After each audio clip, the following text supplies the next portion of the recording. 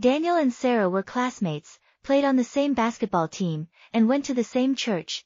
One day, while Daniel and Sarah were playing basketball in the backyard, they came across a group of friends bullying a younger boy.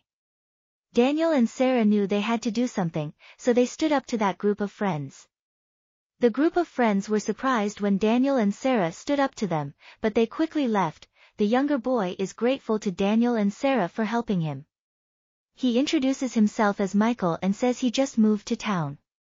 Daniel and Sarah invited Michael to hang out with them and they quickly became friends. Daniel, Sarah, and Michael become 3 best friends. They do everything together, from going to school to going out to playing sports. They always have each other, no matter what happens. One day, Daniel, Sarah and Michael were walking to school when they saw a crowd gathering around a car.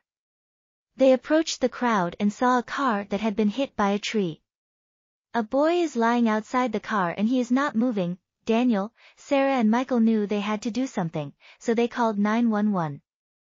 They waited for the rescue team to arrive and then they helped get the boy to the hospital. The boy was taken to the hospital and he survived.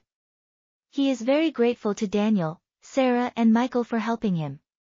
He told them they saved his life. Daniel, Sarah and Michael continued to be friends throughout high school.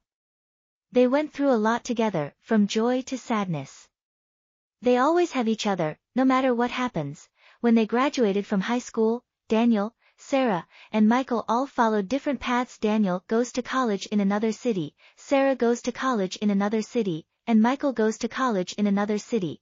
But wherever they go, Daniel, Sarah and Michael keep in touch. They call each other, email each other, and visit each other whenever possible.